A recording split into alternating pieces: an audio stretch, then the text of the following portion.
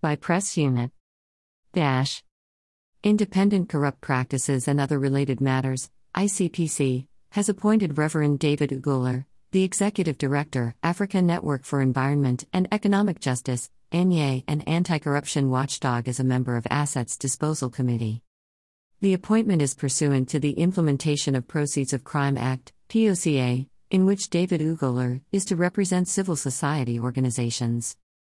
The Anti-Graft Agency, in a letter dated 20th of September, 2022 and signed by the Secretary of the Commission, Professor Musa Usman Abubakar, indicated that David Uguler's appointment to represent civil society is for a period of 1 year and will serve as an independent observer as a civil society activist.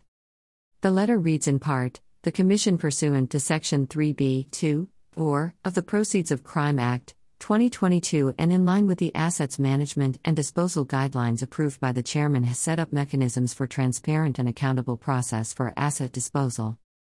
A committee of members of the Commission and management staff are constituted, while members of civil society organization, Nigeria Union of Journalists, Nigeria Labour Congress, and a Director of Bureau of Public Procurement, BPP, are to serve as independent observers. Reverend David Uguler, who was recently elected as Vice Chairman of Board of the United Nations Convention Against Corruption, UNCAC, Coalition of Global CSOs in Vienna, Austria, has since accepted the appointment and promised to effectively represent civil society in the new committee.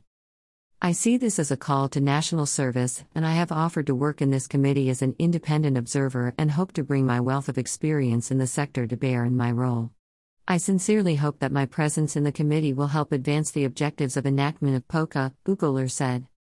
It will be recalled that the Reverend David Uguler led over 180 civil society organizations that implemented the Monitoring Transparency and Accountability in the Management of Returned Assets, MANTRA, project that monitored ABACA, Phase 1 and 2 funds from Switzerland with support from Foreign, Commonwealth, and Development Office, FCDO0.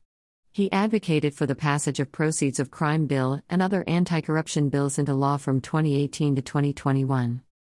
He is currently leading 8 other civil society partner organizations for the implementation of Enhancing Anti-Corruption and Social Inclusive Reform Initiatives in Nigeria project under the Strengthening Civic Advocacy and Local Engagement, SCALE, project of Palladium, supported by USAID, also for the advocacy for the passage of POCA.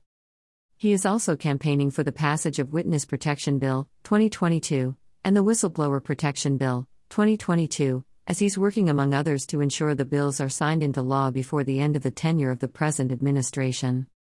At Views Exclusive Rights, Press Unit, Africa Network for Environment and Economic Justice, ANYE, September 25, 2022.